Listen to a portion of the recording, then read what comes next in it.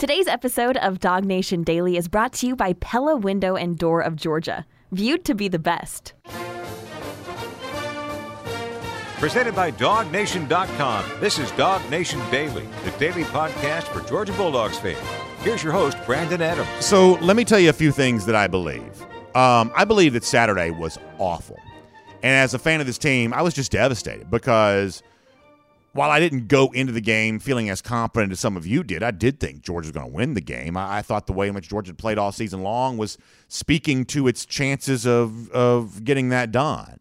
And when it doesn't happen, I mean, it was just miserable. And in the game there on Saturday, you know, I joke about being a member of the Coastal Elite broadcast media. I'm sitting in the press box.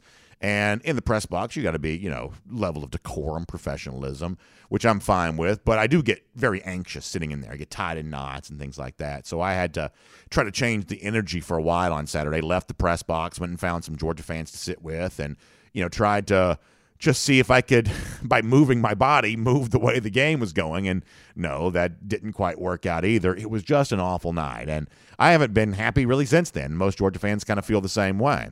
But concurrent to that, there's also the excitement of going to Miami, facing Michigan in the college football playoff, being back in the playoff for a second time. Going into Saturday, I said this yesterday, we were doing our Chase the Championship show, that, you know, there have only been 28 playoff spots ever awarded before yesterday. Only been like 11 teams before yesterday that ever earned one. You know, the idea that Georgia gets a chance to do that again is a pretty cool thing, and eventually all of Dog Nation will realize that. But if you sort of read the room well today, you realize that most Georgia fans aren't quite ready to talk about that yet. So since this is a show for fans, I'm going to try to reflect the fan conversation today as well as I possibly can.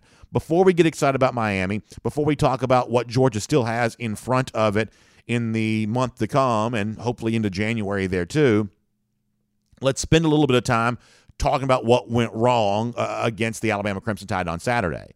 Something else that I believe is the main reason why, most important issue that Georgia faced this past weekend against the Crimson Tide, is that the greatest defense in the country, and I do believe it was the best defense in the country without a doubt, without a question, but it had a almost impossible task of stopping Alabama on Saturday. Bryce Young got whatever he wanted. Jamison Williams got whatever he wanted from the receiver position. Even with John Mechie leaving the game with an injury, it was still, until the late stage of the game, virtually impossible, seemingly, to stop anything that Alabama wanted to do through the air. And when you look at why Georgia lost the game, if you could only pick one thing to say, that's the thing that you would say more so than anything else. And I'm sure Kirby and the staff frustrated about that. I'm sure they'll spend the next few weeks hoping to make the next time better than the last time. But on Saturday, it just simply wasn't good enough.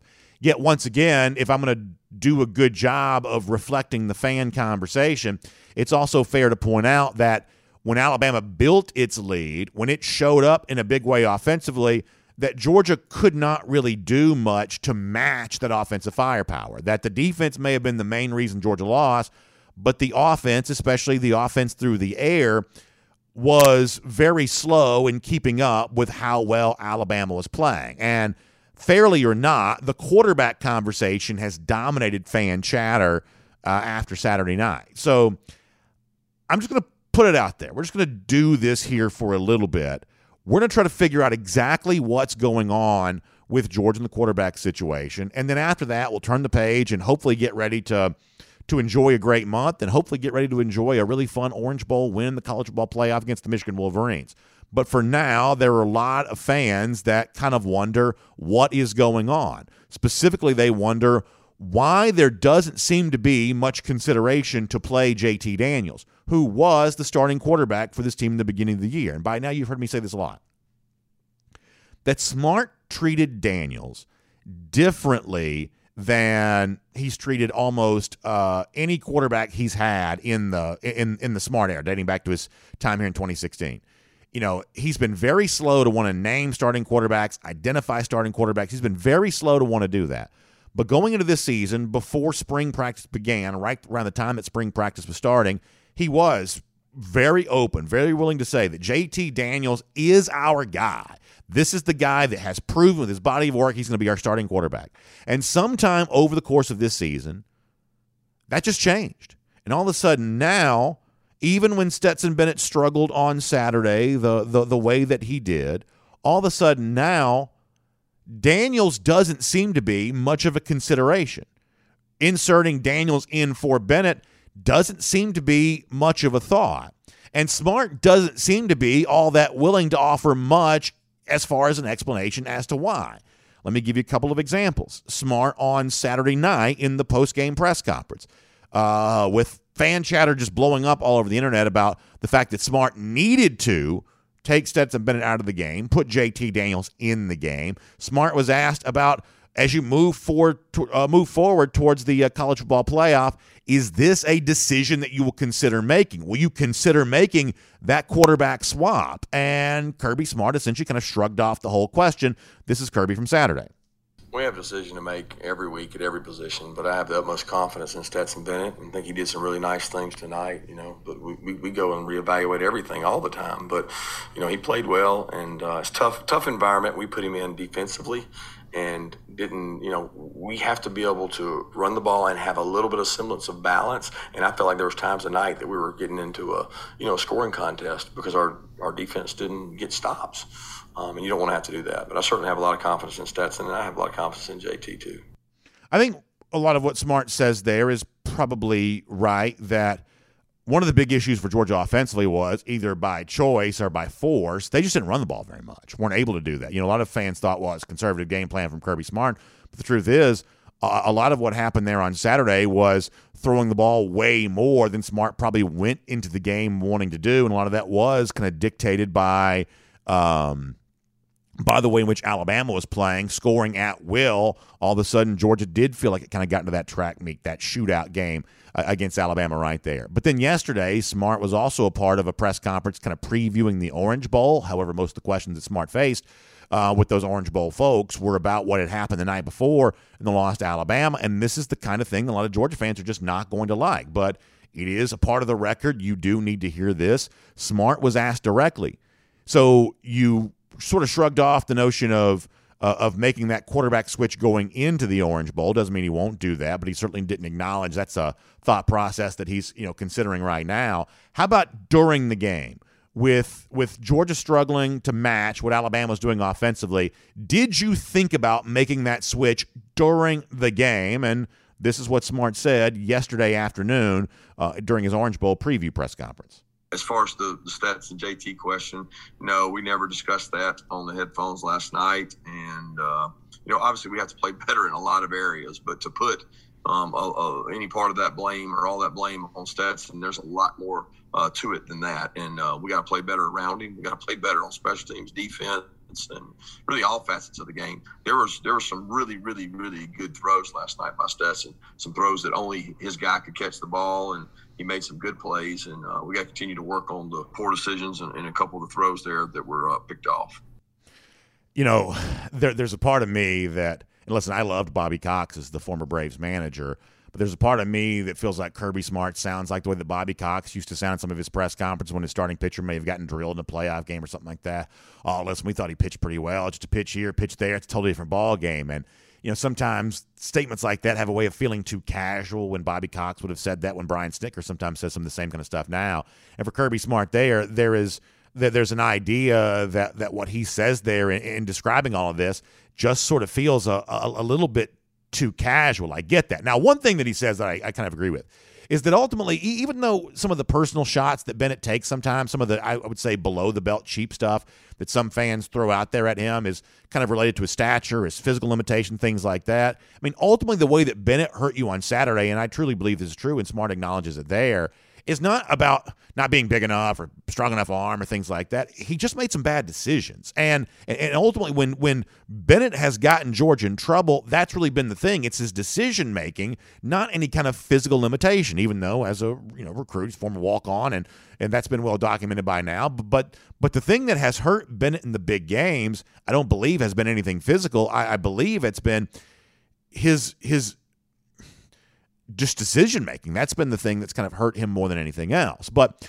when you hear those two quotes from Kirby Smart, I don't think you can determine anything else other right now than the fact that they're just not considering playing JT Daniels. And maybe that changes sometime over the course of this month, but for now, Daniels just does not appear to be an option. Fairly or not, that just seems to be what this is. So let me take a couple minutes here for something. I'm going to try to do this as quick as I can. Can we try to figure out why? Can we try to figure out what this is? Because all of this, I've said this so many times over the course of the last few weeks, I am not going to pretend this is not weird. Of course it's weird that the guy you named as the starting quarterback at the beginning of the season has now been replaced by a former walk-on, a player from a recruiting standpoint of a much less of a stature than the player profile that Daniels brought in. Of course this is weird. But just because it's weird doesn't mean it's wrong, but of course this is a little bit weird. So let's just do the best we can to figure out, and this is going to leave most of us unsatisfied, but let's try to read between the lines on this. Let's try to figure some of this out. Let's just try to figure out kind of where all of this is. And as I've said, to me the most interesting chapter in all of this recently is that game for Georgia against Tennessee, the game that was on CBS. Remember this? This is, Georgia up there in Knoxville, winning the game, pulling away late. And there was the conversation between Jamie Erdahl, the sideline reporter. It was Gary Danielson, the analyst, and obviously Brad Nessler, the play-by-play voice. And they were talking about JT Daniels. And the phrasing that they use, the chatter that they use, I think for a lot of people was a little bit of an eye-opener, because it seems like they were having a little bit more of a candid discussion about what might be happening with Daniels than maybe some of what had been happening around the Athens community over the course of the last couple of months. So as we try to decipher, if Daniels really isn't an option, then when did that become so? When did it become true that JT Daniels is not apparently even a consideration to play for Georgia right now? Let's go back to the Tennessee game a few weeks ago. This is audio from the CBS broadcast. Take a listen. They get kind of tired of trying to tackle number 3 late in the game. Jamie? Well, you mentioned potential seeing JT Daniels here in the fourth quarter. There's a lot of commentary about this quarterback dynamic, and Kirby Smart has maintained confidence in both of these quarterbacks, and I feel it's important to tell everybody that the dynamic between Stetson Bennett and JT Daniels on the sideline is truly leaving Stetson as the starter. JT supports him in a way that all quarterbacks do, talking over indicators of coverage and what they're seeing. But it's not as if these two are still battling. The team understands that this is Stetson's spot, and JT is working with him hand in hand. We saw JT's parents, Steve and Allie, outside the hotel this morning as Zaire White's going to get another first down and get into Tennessee territory. This is the first week that he's felt good enough. There's his mom and dad. You can't look more like your dad than you. He does. He does. But they said that this week, Jordan Palmer, his personal quarterback guru, coach, whatever you want to call it, flew into Athens, and they kind of went through all his mechanics and all that, trying to get ready for the end of the season. So now JT Daniels has to be ready. Is there going to be a game? When is it? Is it going to be the SEC championship game or playoff game? Or they may need him, and that's the discipline he has to do. He owes it to his teammates to be ready if it's needed. So there was a lot about that got some attention at the time. We talked about this on the show when it happened. Nessler saying this was the first week that Daniels felt ... and he didn't finish the sentence. The idea that Jordan Palmer came in that week to work on his throwing mechanics, it's a long way to travel. You certainly can't do that each and every week. That in itself felt, a little bit weird with all of that. But ultimately, you couldn't really tell what was going on with Daniels because of that, but the way in which Erdahl and Danielson and Nessler spoke about it led you to believe that something was kind of going on with JT Daniels leading to that game. So last week, and most of you know this, we had Brad Nessler from CBS Sports on our show Dog Nation Daily. And so what I asked Brad last week was, hey, when y'all talked about Daniels during the CBS broadcast, it certainly seemed like y'all felt like that you had been made aware of some information that you thought was interesting. And so I just asked, Nessler point blank, based on the conversations that you've had, why do you think that Stetson Bennett's been playing, and as of late, Daniels hasn't been playing at all? I'm going to break this up into 2 clips, but this is Nessler offering an explanation for kind of what he's learned about Daniels, and the genesis for this was the clip from the CBS broadcast you just heard. Here's the first one from Nessler. That's a loaded question. Yeah, I think, if Stetson would have struggled at any point, I think, and JT was healthy at the right point, they probably would have switched. I think you just got to the point where you're going, man, this is not broken. And, I've kind of always been in Stetson Bennett's corner, not against JT Daniels at all. I mean, I think he's a good kid and a great quarterback and all of that. But, how do you pull a guy? I kind of think back, and this goes way back, and people aren't going to realize this, that your young listeners won't get this. But the year the Dolphins went undefeated and won the Super Bowl, Bob Greasy got credit for that, and he's one of my great friends and a great partner for 10 years. That probably helped him get in the Pro Football Hall of Fame. Earl Morrall played most of that season at quarterback. And that's how they won about 14 of those 17 games, Yeah. You know what I mean? Yeah. So you're maybe not always the five-star guy, but as far as I'm concerned, Stetson Bennett's been a five-star performer. So it's just, man, let him keep playing. So the phrase that Nessler uses there that sticks out to me is, and admittedly I'm reading into this a little bit, but the notion that if Daniels could have been healthy at the right time, he may have been more of a consideration to return as Georgia's starting quarterback. And that leads me to believe, and as I said before, I'm reading into this a little bit, but that leads me to believe that a lot of has gone on with Daniels must have been health related. Not to say that he's not healthy now, but when Georgia made its consideration for who its quarterback down the stretch was going to be, maybe there's a chance that Daniels at the time just wasn't healthy enough to be the guy they felt like turning to. And when it comes to the reps that you have to split up in practice, this notion that you can split up reps and have a quarterback ready enough to go on a Saturday, that's probably not as easy to do as sometimes we assume that it is, because if you're splitting up reps too much, then the quarterback that ultimately starts for you is only half as ready to play as he otherwise could have been. Listening to Nessler there, kind of leads you to believe that Daniels' health has been a part of this discussion, even if he is healthy now. But it's actually the second part of what Nessler said when he was on Dog Nation Daily on Thursday that I think is the most eye-opening here, because this is the part where he really gets into what was going on there on that CBS telecast from the Tennessee game when the Daniels conversation came up. There was something that Nessler said on our show on Thursday that really got my attention. In light of everything that's going on with the quarterback right now, this is certainly worth hearing from Thursday's edition of our program. And as going back to, running into Stephen Alley, Daniels, it was just outside our hotel, and, we were talking, and at that time they were really excited. They thought that he was going to see, I think his dad said, significant more reps, which is, football terminology for all of us, and especially a dad of a quarterback. And so, they thought he was going to play a lot that day, and I don't think he played at all. And so I'm sure they were disappointed. But, they said that week that Jordan Palmer had been in Athens, and he's kind of JT's quarterback guru. He does that with a lot of players in college and pro football. And he had been in town, and they'd gone through all his mechanics and all that kind of stuff. So, he was fired up to play that day, and they expected him to play a lot. And that's where that story came from. It's just kind of a chance meeting outside a hotel. So I find this to be fascinating. And here's where I'm different than some of you. Like, some of you have watched what played out on Saturday for Georgia, the quarterback spot, and said, hey, Georgia definitely needs to make a change. Georgia definitely needs to insert JT Daniels, definitely needs to do this, and Kirby Smart's not doing this because he's so stubborn. Like, that's where I'm different than some of you. I am absolutely willing to consider that Smart, knowing far more about this situation than I do, is making the right choice. Even if it's the weird choice, it may not necessarily be wrong. I am totally open to the idea that Smart's making the right choice here when it comes to playing Bennett over Daniels because of reasons that Smart might know for all of this. And the other thing that I'm never going to do is, when there's a situation that I don't fully understand, my immediate response is not going to be to assume the worst. That Smart's not doing this because of ego. Smart's not doing this because of his stubbornness. I'm not going to necessarily assume the worst as far as why something's playing out in kind of a weird way. Something's kind of playing out in a way that I don't have much of an explanation for. I'm not going to do that. But the one thing I think we can all agree on, whether it's the right choice or the wrong choice to play Bennett over Daniels, the one thing we can all agree on is this.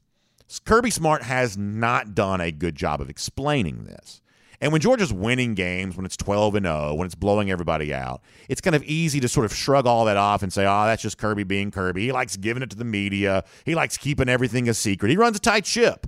All of that's very easy to explain away and ignore as long as he's stacking up wins, one right after the other. And to his credit, he's stacked up a lot of wins. But when Georgia loses a game on Saturday, and when quarterback is at least part of the story, even if it isn't the main reason Georgia lost the game, all of a sudden those quirky personality traits of, excessively secretive and, things like that, all of a sudden those traits don't quite seem so endearing anymore. And it's one thing for, me, blowhard that yells into a microphone for a living, not to know what's going on. It's even another thing for the average fan to not really feel like he knows what's going on. But it's a little bit eye-opening that apparently JT Daniels himself doesn't know what's going on either. Because according to Nessler, Daniels went into the Tennessee game thinking he was going to play, and then he didn't. The disconnect here is not just between, blowhards in the media and the average fan and Smart. There may be a little bit of a disconnect between Daniels and Smart himself there too. So ultimately the decision to play Bennett or Daniels rests with Smart, with influence by guys like Todd Monken. And we have every reason to believe that Smart's going to make the choice that's in the best interest of UGA. But as he does that, it would probably serve him well to maybe explain his reasoning a little bit better. If not to you and me, then maybe the quarterback's involved. I'm Brandon Adams, and this is Dog Nation Daily, the daily quarterback. Yeah, I've got quarterback on the brain, I guess, a little bit right now. It's the daily podcast for Georgia Bulldogs fans. We're happy to have you with us today, no matter how you get to us. Live on video, 9:45 for our 1st and 15 at DogNation.com and on the Dog Nation app. 10 a.m., Facebook, YouTube, Twitter, Twitch, Radio Noon, Athens Sports Radio 960 The Ref. Podcast, the Apple Player, Spotify, the Google Player, posting the show at the world-famous DogNation.com. Just really happy to have you with us. And before I shout out and give a hello to my friends at Pella Window and Door of Georgia, let me say this. That I think when you kind of put the quarterback stuff out there, when you kind of say what needs to be said about that, eventually it does become easier to turn the page. And it's maybe a little easier for me to turn the page than it is for some other people, but eventually everybody will turn the page.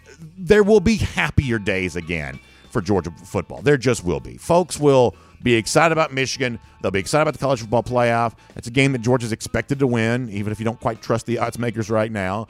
There will be happy days again, but it's almost like you can't fully enjoy what's to come until you do your full level of catharsis on what went wrong there. And so today we're going to give folks a chance to do that. We're going to try to thread that needle here pretty thin all the way around and, see if we can figure out how to look ahead and have a good time, but also look back and let folks kind of have their say about the situation from Saturday. Of course, our friends at Pella Window and Door of Georgia make it all possible. They equip your house with energy-efficient windows and doors. And this is just one of the things right now that's so important because we're in a time in which energy bills are expensive. And the heat that's running around your house, that's one of those things that you don't want that escaping out. You don't want that energy, leaving your home. You want to keep it in there where it's nice and toasty and warm on a cold winter night, which we've had a lot of those here lately. I had a great lunch the other day with our friends from Pella Window and Door of Georgia. I love what they're doing. Got a beautiful showroom. We're going to be talking to you more about that coming up in the weeks to come. Just an unbelievable place for you to really kind of get in there and kind of lay hands on some of the options that you have available to you, exterior doors and entry doors and, great looking windows, things like that. Pella Window and Door of Georgia has got a lot coming for you when it comes to all of that. Can't wait to tell you about a lot of this kind of stuff coming up here in the new year there as well. Also, great savings is a fun thing to be able to do for you there too. So make sure you check out Pella Window and Door of Georgia for all of that, including right now you can get 40% off qualifying installations or 0% APR for 24 months. That's a great way to get great savings on something you need. Better windows and doors for your home there. You get that there. Also a great way to get in touch. How about PellaofGA.com/DogNation? That's PellaofGA.com/DogNation. You can also give them a call, 678-638-1496. That's 678-638-1496. Pella Window and Door of Georgia is viewed to be the best. All right, we're going to do a very quick version of Around the Doghouse, and we're going to get John Stinchcomb here coming up in a moment. We'll talk to John about, obviously, a lot that's going on with the dogs here right now. But first, though, it's Around the Doghouse, and it's assisted today by our friends at AAA. And, the other big thing that came out, and I mentioned this, just kind of briefly off the top, is you got to play better defensively, really in all games. Certainly, think about Michigan in the college football playoff, Alabama after that. But you just got to find a way to get more stops. You just do. And I think it's unreasonable to say, well, you're going to, you're going to hold Alabama to 13 points. You're probably not going to do that. certainly that's probably not going to be a reasonable expectation. But is it reasonable to expect Georgia to get a few more stops than it did Saturday? Yeah, it is. In fact, I think Saturday's game could have felt different. If you got a couple more stops, a couple key moments, if you could find a way to get that defense off the field a couple more times, even Saturday's game could have felt like a far different result had you been able to do that. And like the one thing I'm not going to do is try to pretend to be something I'm not, because the honest truth is, like, I'm not smart enough to tell you what you do. I mean, there were a couple things on Saturday where Young was so good, where obviously Jamison, the wide receiver, was so good. I was just kind of left throwing up my hands. Like, I really don't know how you stop this. I mean, the one thing I think it becomes easy to say, even if I can't really quite prescribe how it gets done, is you do have to get more quarterback pressure. We knew that even when Georgia was at its best, if it had any vulnerability whatsoever, it might be through the air with those big time passing plays. That if Georgia had any vulnerability, that might be the area that could be exploited. And that's not going to change between now and the end of the season. So therefore, you've got to do everything you can to mitigate that, everything you can do to negate that as a disadvantage, which means that you just got to try to find a way to get him on the ground. And if you can play him again, you got to do that. You can't let him stand there and pick you apart, because he showed you on Saturday that is exactly what he will do. And that's no easy task. It is no easy task getting to Bryce Young. But if Georgia's lucky enough to play them again, that's the way that's going to have to go down. So hopefully for Georgia, and we're going to spend a lot of the month talking about this, against Michigan, it can earn its way to that Alabama rematch. I don't expect the Crimson Tide to have an issue with Cincinnati. So hopefully Georgia can earn its way into that rematch in that opportunity and have a better result the next time around. I certainly am open to the possibility that will be the case and can be the case.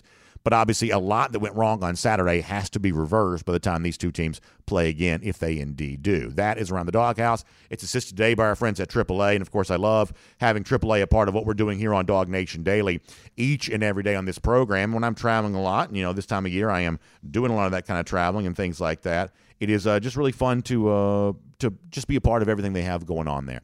So one of the things that also, in addition to the legendary roadside assistance that AAA provides, they're also the name to know for auto insurance there as well. This is a new website that I want to make sure you know about. It's AAA.com/auto insurance. A great looking website that provides you all the options that are available to you when it comes to your auto insurance needs. It's AAA.com/auto insurance. You can also give them a call, 866-380-1637. That's 866-380-1637. And you can find out about how you can switch and save with AAA today. Big savings, a lot of extra money in your pocket. AAA provides all of that for you. So make sure you check them out. AAA.com/auto insurance for a lot more of that there today. All right, good to have you with us on the program today.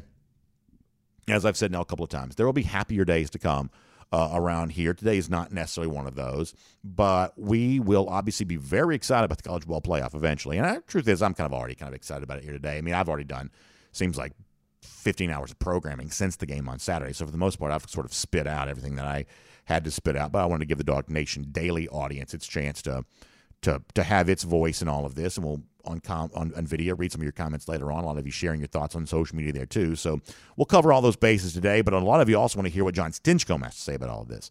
His thoughts, what went wrong against Alabama, what can go better next time, and a little bit of a preview for an Orange Bowl, a spot that Georgia hasn't been in quite some time. Let's do it all right now. Classic City Lager Insider Update. Great to welcome John Stinchcomb here to Dog Nation Daily, and great to have all of you with us too. From Athens and across the SEC or wherever the recruiting trail may lead, here's a DogNation.com insider.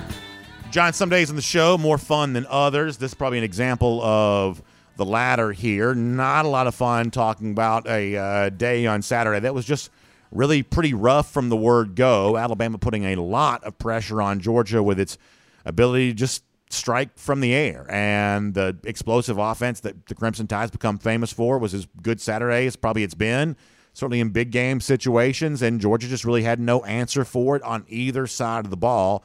I know you're as disappointed about it as I am. I guess just give me your initial thoughts here, and then we'll kind of drill down on some of the issues beyond that. But what was it like taking all this in on Saturday? Sure. Like most dogs, we're all licking our wounds today, right?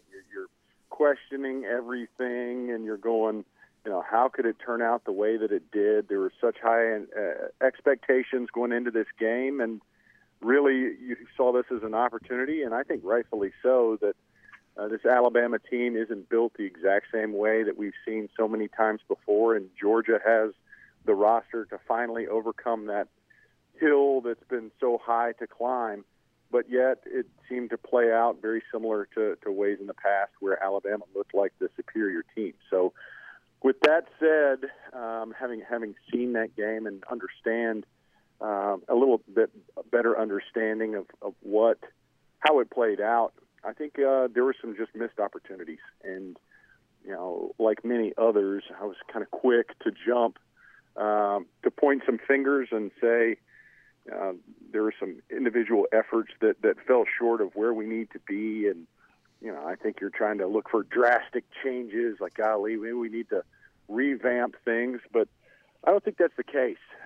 Having tried to settle down and really hone in on what went wrong, I think there's some easy things to point to. I think what got Georgia to this opportunity was incredible execution and playing at a high level and not missing very many tackles. And the very first two things that stand out from this performance is busted coverages, something that we haven't seen very much of Georgia, and missed tackles. I mean, that's two things that we've hung our hat on all season long that have defined and really put this defensive group in that conversation in one of the best ever. And then on one of the biggest stages, especially the biggest stage for the season, that just wasn't how it played out. It wasn't who Georgia was on Saturday, and I think that's probably the biggest surprise from that game.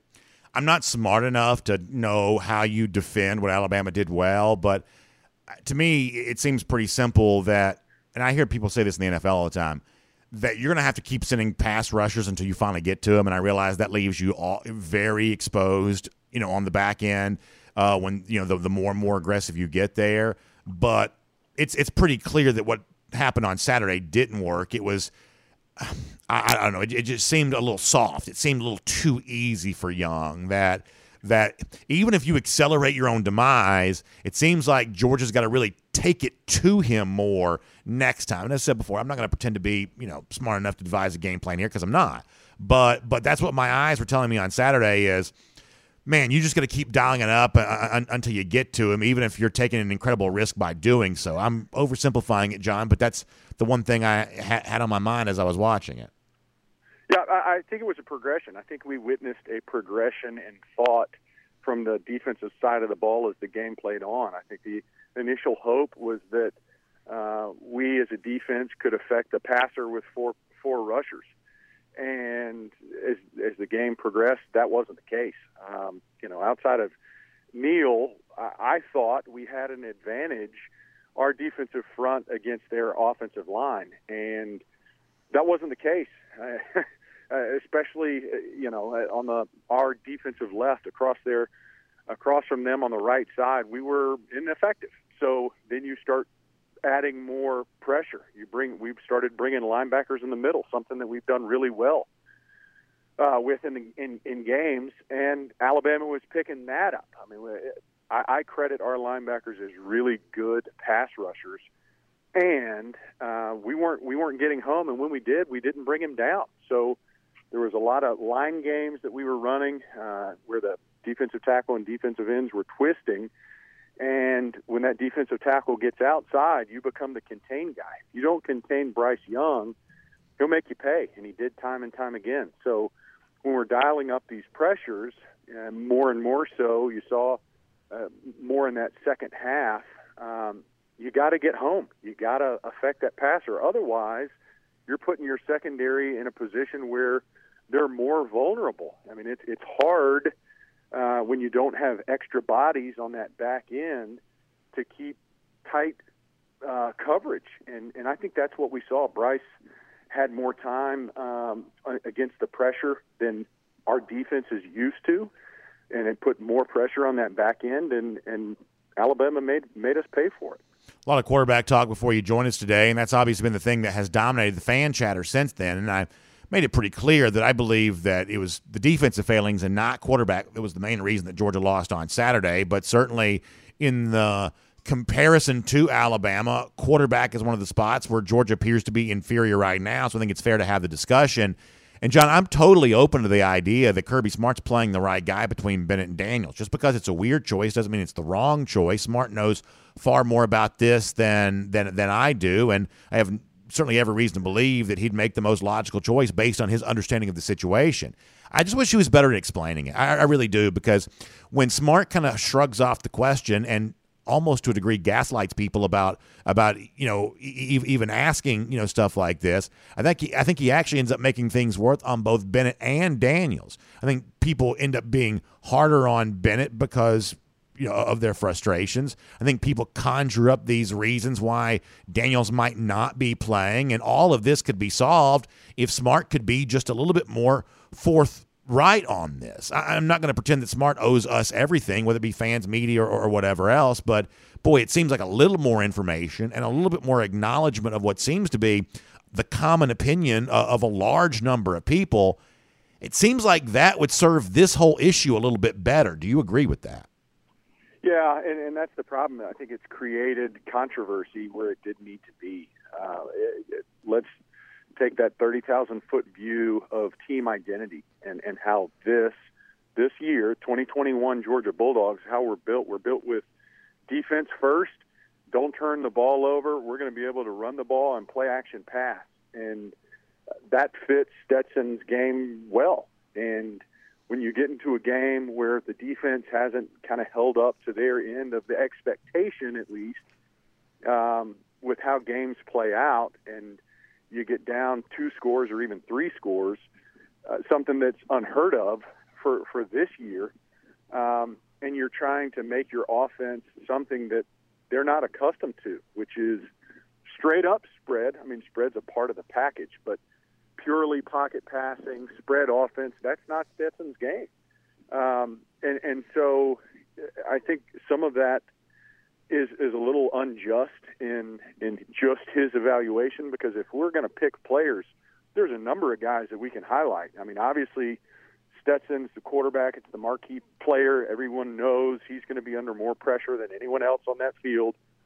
And through a costly pick six, that pretty much put that last nail in the coffin for Georgia on Saturday. But, if we're playing this game of let's pick one player and highlight where he screwed up, there's plenty of blame to go around. And the way Georgia is built this year, I think it fits how Stetson plays and the way the game is supposed to be structured for Georgia to find success. Those things marry well. It certainly didn't on Saturday, and he's not the only one to blame. So here is where, I mean, a lot of people don't want to hear this today, but I still think Georgia can win a rematch. And I still think Georgia can win a rematch playing with the team that played on Saturday. And maybe they won't, but it's not like I'm going to spend the rest of the month hiding under a bed here. I mean, Georgia played awful on Saturday, but there are a lot of guys who are, I would assume, chomping at the bit to do like Bryce Young did. The Alabama performance against Auburn wasn't so great either, and a lot of very good players redeemed themselves with how they played against Georgia. To think that there's not guys on the Georgia side that wouldn't like to do the same thing in a potential January showdown, of course they would. There are a lot of folks out there going to tell you today that that Georgia's doomed to get slaughtered by Alabama again if they have that rematch. Maybe that's the case, but I'm not conceding anything right now, John. Even in a moment like this where the mood seems as dark as it possibly could be, I guess I'm just a glutton for punishment, but I still think Georgia could potentially win here. What do you think about the potential of a UGA-Alabama rematch? I look forward to it. Now, priority one is beat Michigan, and candidly, I think that's a good matchup for us, just the way that Michigan's structured with their run first. I think our defensive line has proved time and time again that we're effective against a traditional run first offense. Now, let's move on to Alabama, at least for this discussion. Yeah. And the campaign's got to be stopped to 8, right? You can't let 8 in a row from Alabama occur for this Georgia team and really this Georgia program, because this team isn't responsible for the 7 losses that we've taken on the chin from Alabama in the last times we've played. But to do that, I think we double down on who we are, and that's not something that we put on display on Saturday. I think we got away from who we were. I think, the failure to execute on defense, the allowance of so many points. Let's be honest. What hurt us most? They've got two marquee, high-level players on that offensive unit, and Bryce Young. You give that man time, whether it's in the pocket or what he creates for once he leaves it. That's what hurt us most. And they've got a high-level elite wide receiver in Jameson. So those two players dictated the outcome of the game on Saturday in my mind, and we cannot let that happen. And when we bring pressure, and there was times where we had a hand on Bryce and could not bring him down, that can't happen. You just can't let that happen. The other two things that really stick out to me is third down conversion and red zone. Any offense, when you come back, those are two of the main statistics that you're going to look at. And, early on, just going through, there's a couple of key ones, offensive and defensively, that stood out to me. Early, that first series where George Pickens slips coming out of his route, or A.D. Mitchell, that either short arming it or doesn't get his head around on it slant. Later in the in the second half, where that's another failed third down conversion. And you look at Alabama's conversions, and Devontae Wyatt misses a tackle. Who I'm a huge Devontae Wyatt fan, so it's not like I'm bagging on these guys. But there's individual plays that you can look at and say, we're in position here. We're in position to succeed. And, everybody gets thrown under the bus when you lose like this, coaching included. But to me, given the opportunities, I think some will play out different, and you'll just make different decisions next time around. But I think it's important, first and foremost, to get that opportunity back, and that means beating Michigan.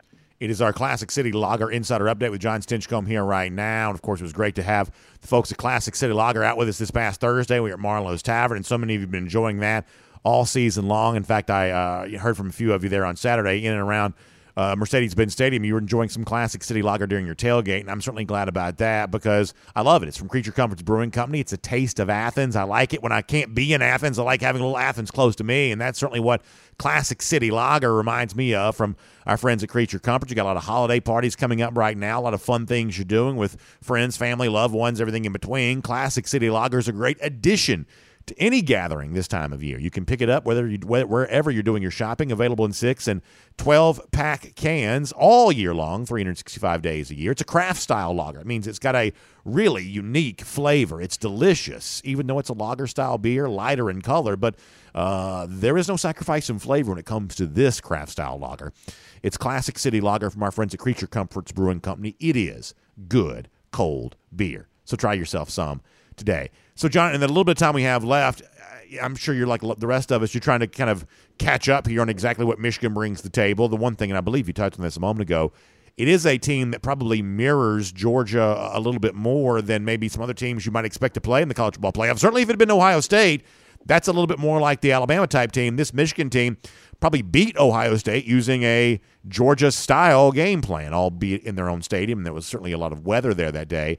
But, given the fact that these are not quite mirror images of each other, but at least a little bit more similarities between these two opponents, what's your early take on the Georgia-Michigan matchup in the Orange Bowl? Well, I think it's more conventional. I think it's one of those physicality-first games where the trenches matter more. And I think that, again, swings back to the favor of Georgia and the way this team is built. When Georgia has struggled, it's because of elite quarterback play and really high-end wide receivers. I think historically you could point to a number of games where that's the case.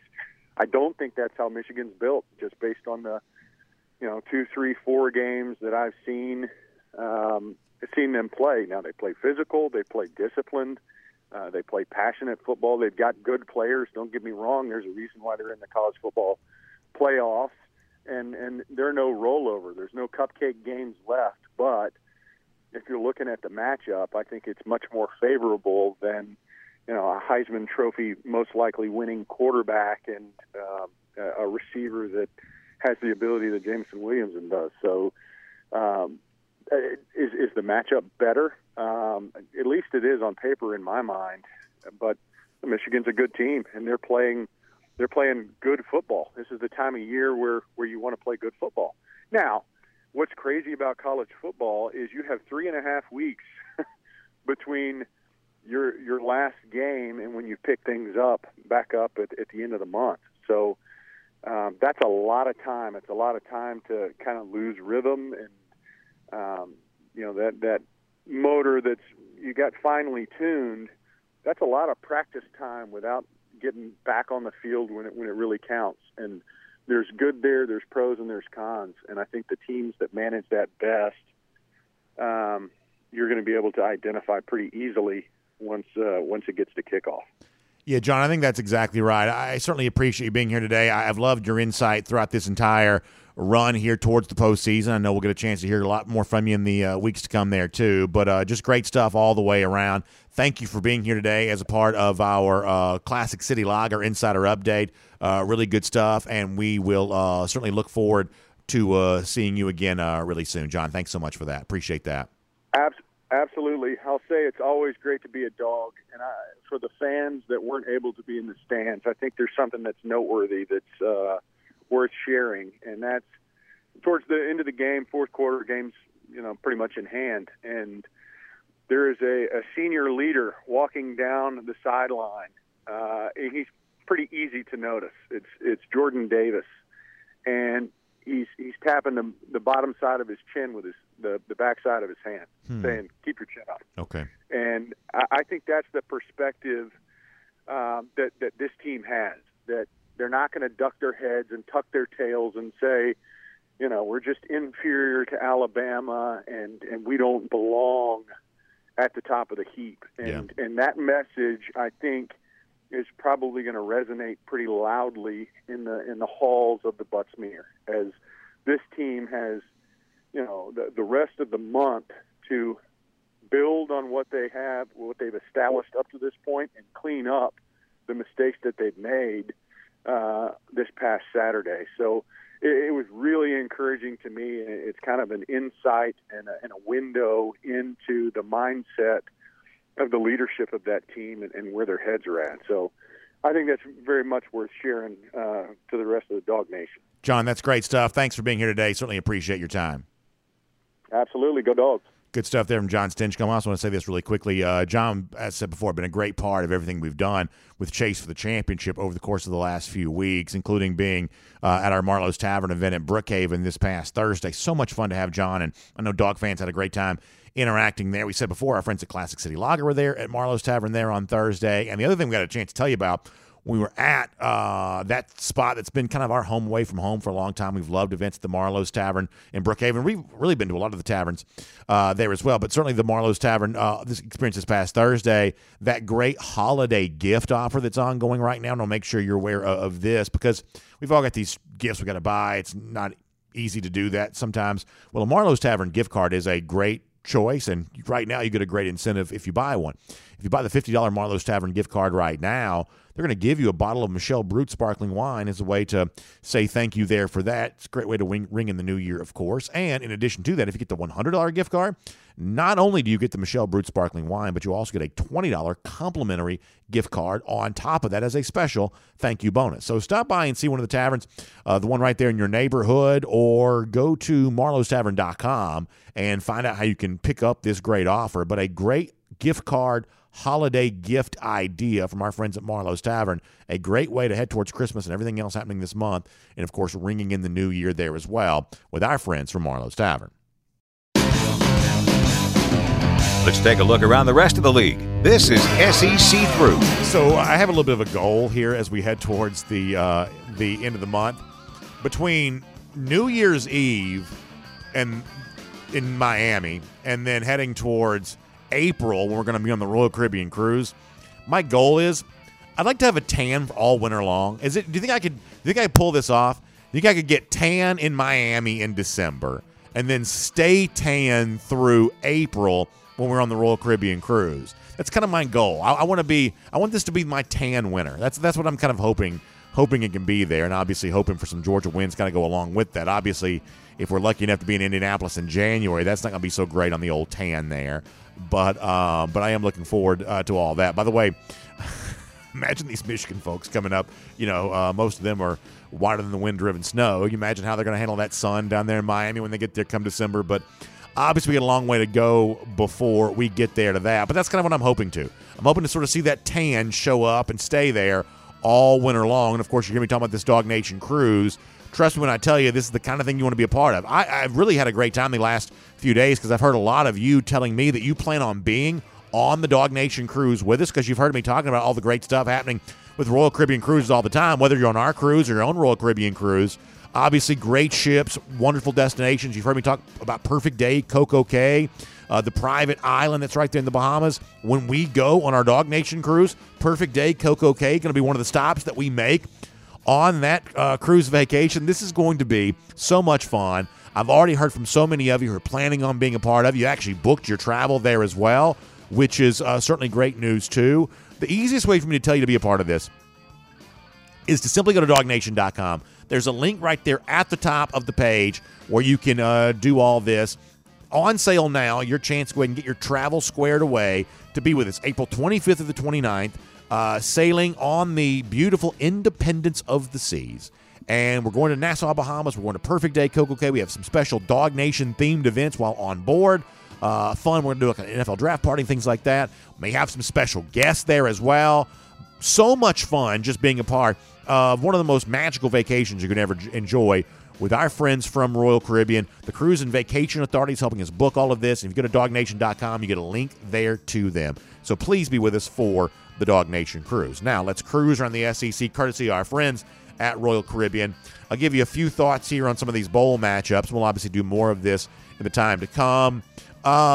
Georgia is a favorite against Michigan right now. As I said before, a lot of you probably not all that in love with the odds makers, just given the fact that they got it wrong between Georgia and Alabama. But you've got the situation with Alabama and Cincinnati in the other playoff there in Dallas. No surprise, I guess, that Alabama chose Dallas. That's geographically a little closer for them anyway. And there'd been some chatter as of late that both Georgia and Alabama would have liked to have avoided Miami maybe for a multitude of reasons, but obviously Georgia had that choice taken from them. As far as the rest of the SEC goes here, nice graphic by our producer, Michael Carvel. I think Ole Miss Baylor is a pretty fun Sugar Bowl, given the match of wits between the defensive-minded Dave Aranda, the offensive-minded Lane Kiffin. That's actually a pretty fun bowl game. My guess is there's a ton of Ole Miss fans who show up there in New Orleans for that, fairly close drive, and kind of an Ole Miss flavor to New Orleans anyway. Baylor folks were just there a couple of years ago. There's not a ton of those fans anyway. Kentucky, Iowa in the Citrus Bowl. What's the total for this? Probably about 29 points. That may be the expected total there for that. Certainly a 3 yards in a cloud of dust type game. Mike Leach against his old team, Texas Tech, in the Liberty Bowl. South Carolina versus North Carolina.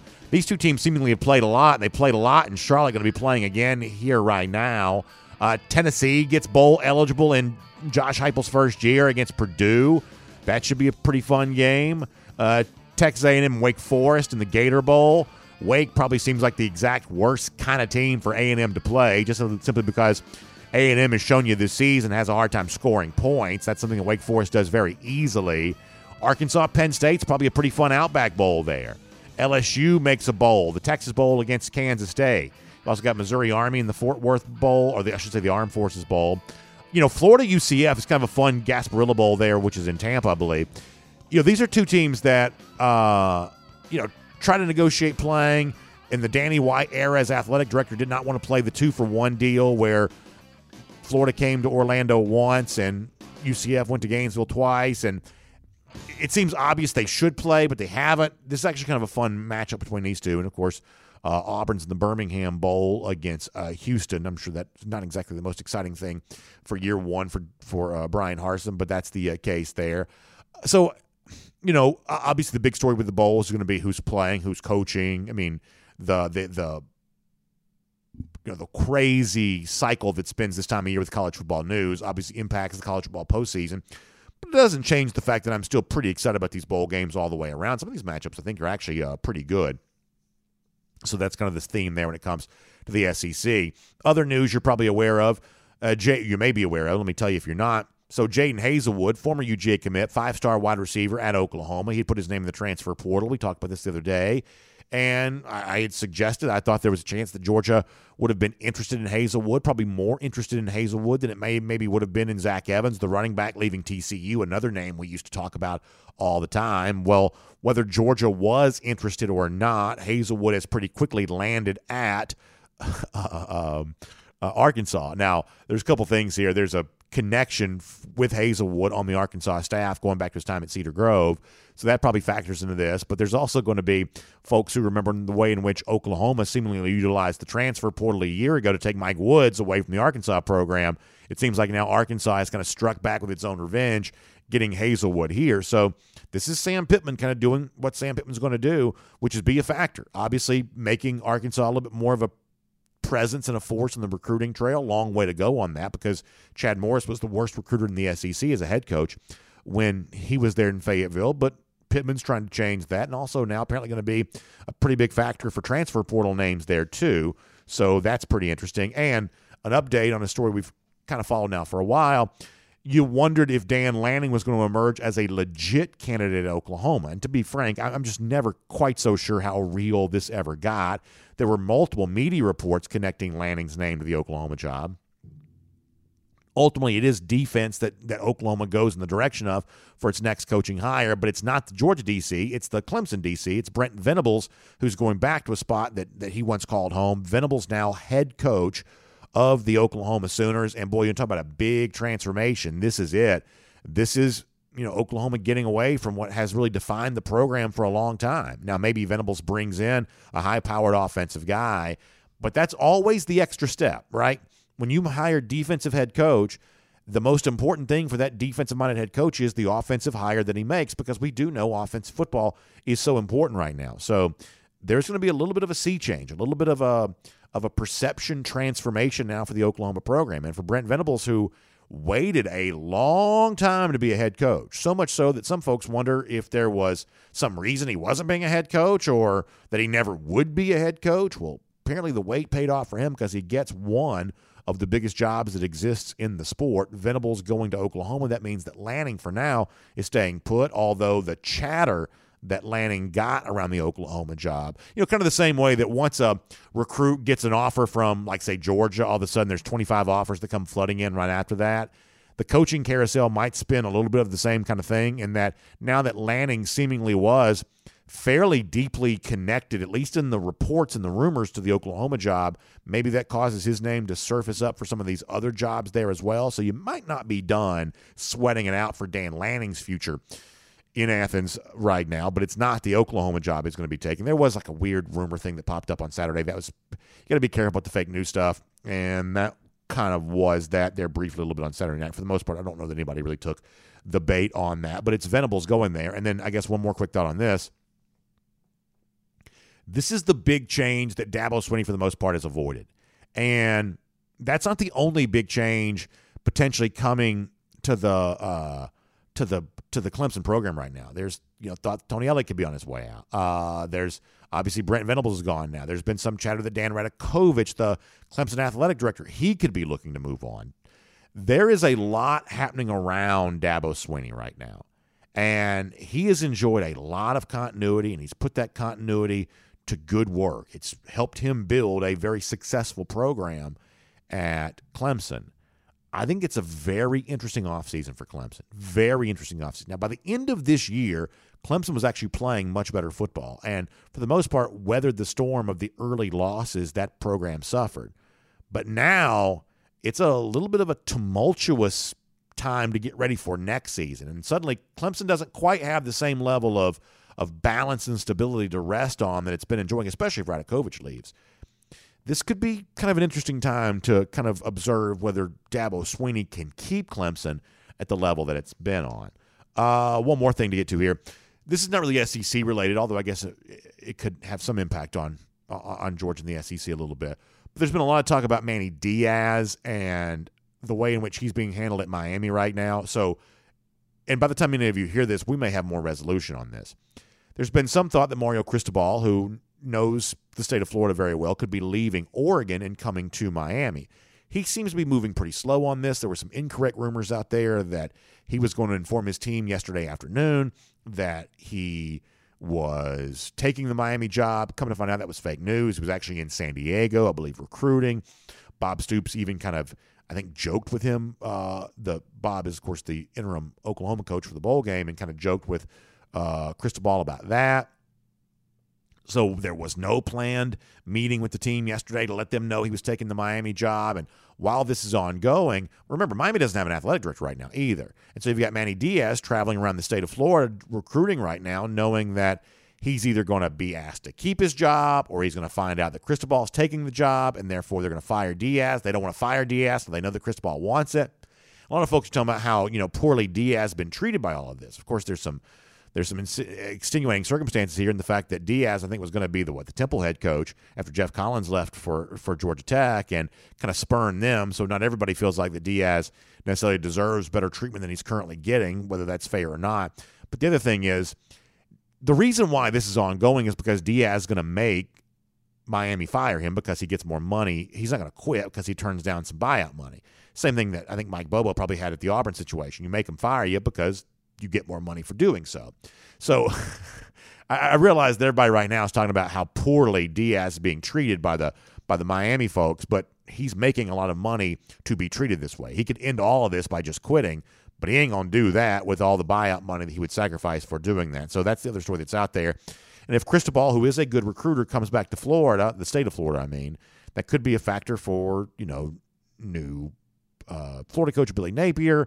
And obviously, Georgia and Miami have crossed paths in recruiting there before, too. So I guess do with that what you will. We'll make that your SEC through. And I want to give a quick shout out here to a group that I told you about there on Saturday. This is a really interesting thing. And to be honest with you, I try to keep up with everything that's going on in the world beyond just the world of football. And sometimes it's a little easier for me to do that than others. Obviously, one of the things you've heard a lot lately is the idea of cryptocurrency and what exactly that is. And I think for some of us, especially, some of us who are a little bit more of an old school bent, sometimes there can be a real mystery around the whole idea of crypto. So I think one of the cool things I can do for you right now is connect you with a company that can help you understand the world of crypto a little better, but also kind of connect with some folks that like the Dogs a lot, big UGA fans and folks that kind of already have a little bit of a connection to the the group that we're a part of here around Dog Nation. Anyway, it's my friends at Space Dogs. Now, here's what Space Dogs is. They're going to take some of the mystery out of crypto for you. They're going to explain to you how you can safely spend your money, your crypto, and buy all the things you like to buy this time of year. A lot of folks doing a lot of spending online, things like that. And obviously the process of, crypto can sometimes make that easier, or really all the ways in which you transact business. What Space Dogs can do for you is certainly a way to do that better, especially with a couple of the products they specifically have available. Their Dogs wallet, which is a crypto wallet, and their Space Card. This is going to help take some of that crypto mystery away for you and help you understand exactly why maybe this is a space you ought to be involved in. Maybe this is a way of kind of moving into the future that maybe it's time to consider with all that. So if you haven't done this yet, check out my friends at Space Dogs. Learn more about the crypto world. Learn more about how their products like the Dogs wallet, the Space Card, can help you there with that. They also have a really cool coin there too. Learn more about this. Go to dogs.io. That's the website. It's dogs.io. You can learn more about the crypto process. You can learn more about how all the ways in which Space Dogs can work for you can make the things you're buying a safer, more secure process. That's what Space Dogs can do for you today. So check out dogs.io on that. One more time on the website. It's dogs.io. Really cool new company, Space Dogs. So I'm going to read the room here just for a moment, and I'm going to assume that people aren't really quite in the mood for a golden shoe here today. So we're going to obviously get back to that and have a great time. I mean, people will be happier again. It always seems like in the heat of the moment after a loss, and this happens every time Georgia loses, in the heat of a moment after a loss, people are just devastated. And I get that. I'm right there with you. Trust me. On Saturday night, if I could have crawled under the seats at Mercedes-Benz Stadium and stayed there for 3 or 4 days, I guess I probably would have. But eventually you feel better again, and eventually we'll have some fun again. We'll go back to mocking the Gators and, everybody else. Maybe one of these days we'll even get a chance to mock Alabama too. But for now, the attention's got to be on the rest of the month. Getting ready for Michigan College Football Playoff, Orange Bowl. It is going to be fun. It's going to be a blast. And then thinking about that showdown with Florida next October in Jacksonville. We're still doing Gator Hater Countdown because Georgia's going to get a win in Jacksonville again next year, 327 days from right now. Appreciate you being here on Dog Nation Daily, presented by Pella Window and Door of Georgia, and we'll see you tomorrow. And on the podcast, I'm now at the R.S. Andrews Podcast Cool Down. I'll take a few of your comments here. Obviously, you can always send those at dognation.com or here in the Twitter as well, at Dog Nation Daily. I did a lot of this on video today. I want to try to give you all the same opportunity here, and I guess some of this we'll probably do tomorrow as react to what was said on today's show, because I know a little bit, it seems like the comment section for the podcast is always kind of a day behind, because obviously it's an on-demand product. You hear it and then you react to it after the fact. I do get that. But I want to read you a few of the tweets I've got here lately, and eventually we'll kind of turn the page to happier subjects. But Dory Jones writes in to say, did Saturday's upset prove we need to be more focused on recruiting the elite quarterback? What I would think about that is that Georgia is as focused on recruiting elite quarterbacks as it is elite players at all positions. And frankly, it's a part of the competition for great quarterbacks as much as any program is. But there are truly a small number, few top shelf guys. Even within the category of 5-star quarterbacks, there are players that separate themselves from other 5-stars. And that may be one of those things that maybe seems sometimes more true after the fact, but people who kind of do that for a living can really identify that, occasionally you have, not just 5-star quarterback, but take like Trevor Lawrence, for instance. And I think Justin Fields like this a little bit too. Guys who are even in the category of 5 stars, they're a step above that. Lawrence was capable of starting for Clemson almost right away, led them to a national championship. That there are just a handful of great quarterbacks that are even better than their competition, who by appearances are also great. And right now, Georgia takes a back seat in the recruiting of the truly top of the top quarterbacks and the truly top of the top wide receivers. Now, that doesn't mean that Georgia doesn't have enough talent to win. And when you look at the way in which Georgia's collected talent at the quarterback position, guys like Brock Vandagriff, Gunnar Stockton, who's coming in, Carson Beck, who's there now, the wide receiver success stories, which are way better than it used to be. I mean, Georgia went 10 years from 2009 to 2019 without signing a 5-star receiver. They broke through that in 2019 by signing George Pickens, and over the course of the last 3 recruiting cycles, signed a total of 4 receivers who were ranked in the top 10 in the country at their position. That it is getting better, but it's one of those areas in which the transformation isn't maybe happening as quick as some folks would like. And maybe there's a chance it never quite gets there to the level that like the very best offenses have been at, the Alabamas, the Ohio States, LSU. I'll put them in that category. Certainly Oklahoma when Lincoln Riley was there. But you can't say that an offensive transformation at Georgia isn't occurring. Georgia's probably scoring about 10 more points per game in 2021 than it did in 2019, and a full touchdown per game more than it did last year. So Georgia's getting better offensively. But it just kind of shows you how far of a way it had to go. Mickey Hot Takes writes in on Twitter about the idea that offensive guys might transfer. I mean, the problem is the moment this season's done, whenever it does end, whether it be first day of January or the middle of January, then obviously there's going to be all kinds of transfer rumors around Georgia, and I expect guys to leave. I don't know there's anything you can do about that. In other words, some people are going to use transfer rumor this, transfer rumor that as some sort of evidence that Georgia's got problems. The thing that's the problem, though, is the current system in college football. I think it's a little too easy to transfer. Some of you disagree with that, but I think it's the Wild West created by the transfer portal that's the real problem here. And I don't believe that Georgia can be immune to that, nor can any program be immune to that. The only thing you can control, I believe, is who you bring into a program. You can't really control the way in which guys exit or how they exit. And, maybe it doesn't hit Georgia as bad, but ultimately that's just kind of the landscape that we live in, that when it's as easy to transfer as it is right now, there are going to be some people who want to take advantage of that.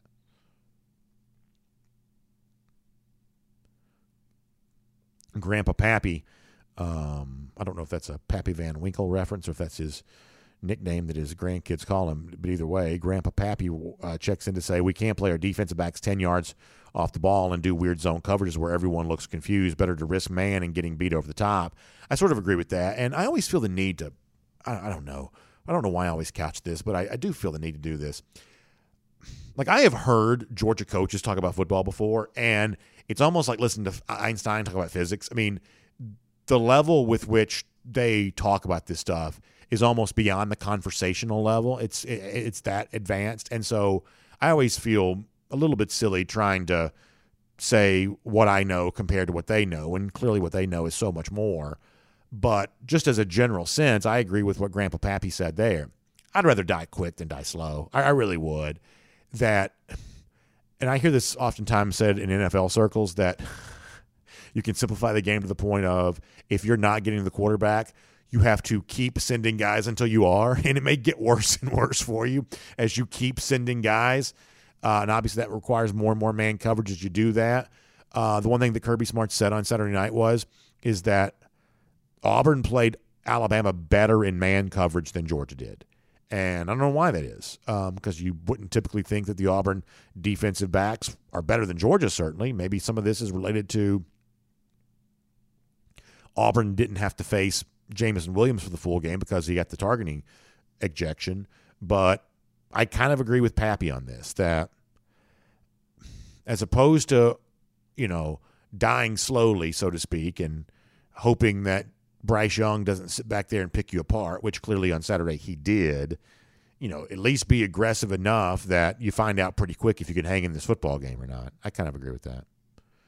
Gary Harris VO checks in to say, the loss will hopefully give us a change to make some corrections. The undefeated season gave us the mulligan we needed. Now we just need to drive it down the middle of the fairway and eagle this next hole. Yeah, good analogy from Gary. And people don't want to hear this today, but it's no less true, that the story for Georgia entering the playoffs is not a one-game story. The fact that it looked terrible against Alabama, it's a 13-game story. The fact that Georgia played well enough for 12 games that it could overcome looking terrible against Alabama. And that's not supposed to make you feel better about the loss. It's just supposed to add to the consideration that for most people way back in August, if I could have told you 12-1, SEC champion, I should say SEC runner-up, Michigan in the playoff, I think most people would say, yep, that's about what you would want, because Georgia was commonly picked to finish behind Alabama at the very beginning of the season. So I'm not trying to tell you that, oh, man, it doesn't matter what happened against Alabama. You should be happy. I'm not trying to tell you that. I'm trying to tell you that eventually you will be happy again. Eventually you will return to the emotional state you were in back in the summer or as recently as a few weeks ago, that being in the college football playoff was and is still a very good thing. And I honestly do expect Georgia to play better. I sort of expect them to play better even if there isn't a reasonable explanation for why they will, because there's really no reasonable explanation for why Alabama was so much better against Georgia than it had been the previous week against Auburn. That is sometimes just how college football goes. Marcus Samuel Gelbar says, maybe Cincy upsets Alabama, then Georgia beats Cincinnati. Ever consider that? I wonder about all of that. First of all, Cincinnati did keep it close with Georgia a year ago. I don't think this Cincy team is as good as that Cincy team was. I don't expect them to keep it close with Alabama, but if they did, I'm telling you right now, I don't care how Georgia wins a national championship. I ain't coming down off the clouds for 3 days once they do, or maybe 3 weeks, or maybe 3 years. So there is zero concern for me about how Georgia wins a national championship. I'll just be happy that it happens. But it will be one of those things where there will be that initial elation of, avoid Alabama, but then maybe a little bit of a taste of, I would like to have gotten some revenge against the Crimson Tide. Be that as it may, one way or another, the only thing that will matter to me is hoisting that trophy, however Georgia gets it. Dred Sanders on the subject of wide receivers. Yeah, Alabama obviously has had an unbelievable collection of receivers. And here's the one thing I'd love to ask someone who's smart enough to answer this. And around Alabama, it's always hard finding someone smart enough to give you the answers that you want. But how did Alabama get all those receivers to begin with? because it's easy to get them now. Guys like Ajayi Hall and Jamison Williams and the guys who've come to the program, they're obviously just following the footsteps of guys who've succeeded. But here's the one thing that people seem to forget, that the thing that transformed Alabama's program was not the quarterback play, at least primarily. The evolution that was undertaken while Lane Kiffin was offensive coordinator, I believe, was actually spurred by the wide receivers. That in that 2017 class, they signed Henry Ruggs and Jerry Jeudy and Devontae Smith in the same class. And when Tua Tagovailoa finally emerged as a starting quarterback in 2018, I'm talking about for the full season, when they were setting all those records, it was really the receivers that he was throwing to that helped make that happen. And then prior to that, other than Calvin Ridley, Alabama hadn't had like great receiver play. I guess you want to say you had Ridley, and then before that, why am I blanking on his name? Went to the Raiders, I think. What was his name? Why am I blanking on the guy's first-round pick that went to the Raiders before that? I mean, maybe that was enough to convince other receivers to go there. I don't know. Let me see if I can. Who is it? Yes, Amari Cooper. That's right, Amari Cooper. That maybe Cooper to Ridley was enough track record for those, receivers to say we're coming to Alabama. But, Alabama broke through with the receiver position, and now they get everybody they want. And right now, Georgia just doesn't have that same level of success at that position. At any other position, Georgia gets almost everything that it wants. Unfortunately, quarterback to a degree, wide receiver to an even greater degree, Georgia just doesn't get first pick on those guys. And as it turns out, those are probably the two position groups that matter as much as anything here at the moment. Fantastic Six says, I'm not going to solely blame Stetson Bennett because the kid played his heart out, but do you think it's time to have a change at quarterback? Also, I think our weak spot been the defensive backs the whole year. Yeah, Georgia's always had a little bit of a vulnerability this season, that defensive back spot. We knew teams would try to exploit it. I think we just hoped that Georgia could mitigate that exploitation by how well the front seven played. On Saturday, that did not happen. As far as making the change at quarterback, I absolutely believe it should be considered. I don't think it is going to happen, at least based on the chatter right now, and I don't fully understand why. I really don't. But I do think it should be considered. I do. I mean, I just think when you see any area in which you're not matching up with the very best team in the country right now, which for now appears to be Alabama, I think you want to say, well, what can Georgia do to change that? And when you talk about defensive back vulnerabilities, I don't think there's any personnel switch that can be made. Georgia's moving those guys around. I think they're playing them in different ways. They're just trying to figure out, what they can do to use what they have. The thing that puts the spotlight on the quarterback position is not just the fact that it's the most talked about position in all sports, but it also seems to be the position where you could make a personnel switch if you wanted to. But Georgia, Kirby Smart in particular here, seems content not to do that. And as I said during the regular broadcast, and we'll wrap up after this, I'm not going to assume the worst of Kirby. I'm not going to assume that he's not making this switch because he's some sort of egomaniac, or I guess megalomaniac might be a better way of saying that he's just so obsessed with his own power that he's just going to do whatever he wants to, despite even the feelings of the much larger masses. I don't think the worst of Kirby here on this. I don't have any reason not to think the best of him, that he's trying to make the best possible decision he can for his team. And somehow, as weird as it is, Bennett has become in his mind, and maybe in the mind of the lieutenants that he's trusting to advise him, that somehow Bennett's become the best guy. I'm sure Smart can't say the full story in this. And sometimes things like this in life there isn't just one reason, or there isn't a specific reason. It's kind of a preponderance of things that just sort of add up to a decision. Sometimes that's just the way that things go. Like, why did you choose to buy one car over another? It just eventually kind of felt right. Or take this one job, move to this town, as opposed to take that job, move to that town. It just sort of felt like the right thing to do. There may not be this like smoking gun hidden in a closet somewhere, to mix metaphors, of why Daniels became not the guy. Just over the course of time, they chose to move away from him. And it is probably true that they chose to move away from him more so than they chose to move to Stetson. All decisions kind of work out that way. You've heard it said before, they're like homicide, suicide, all these words, killing off, decide is to kill off other options. You're really eliminating other options. So what has happened here is not the gravitational pull towards Stetson. Somehow it was the decision to move away from JT. And I wish that Smart could be a little bit more forthcoming about why that is. He's choosing not to do that.